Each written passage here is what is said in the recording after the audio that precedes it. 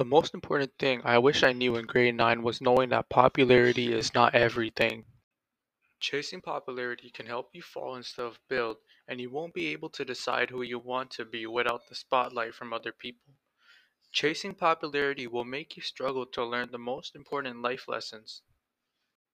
Secondly, another important thing I wish I knew in grade 9 is learning how to manage my time. Time management skills play a huge role in obtaining higher grades.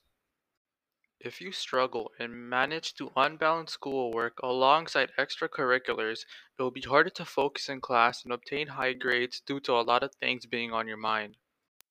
Last but not least, learning how to speak up for yourself. I wish I knew this in grade 9 because I was always a shy student and I was always shy to speak up for myself when it came to doing anything. Get to know your teachers and school counselors to help you with speaking up for yourself as it helped me. Therefore, those are the three things I wish I knew before I started high school, and I hope you could take it into consideration.